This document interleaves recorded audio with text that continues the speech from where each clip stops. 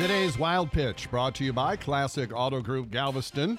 Former Cubs slugger Kyle Schwarber returned to Wrigley Field Monday for the first time as a Washington National.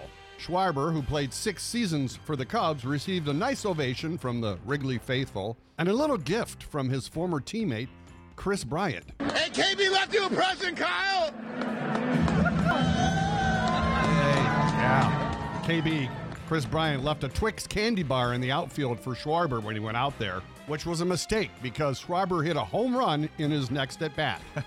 That's today's Wild Pitch.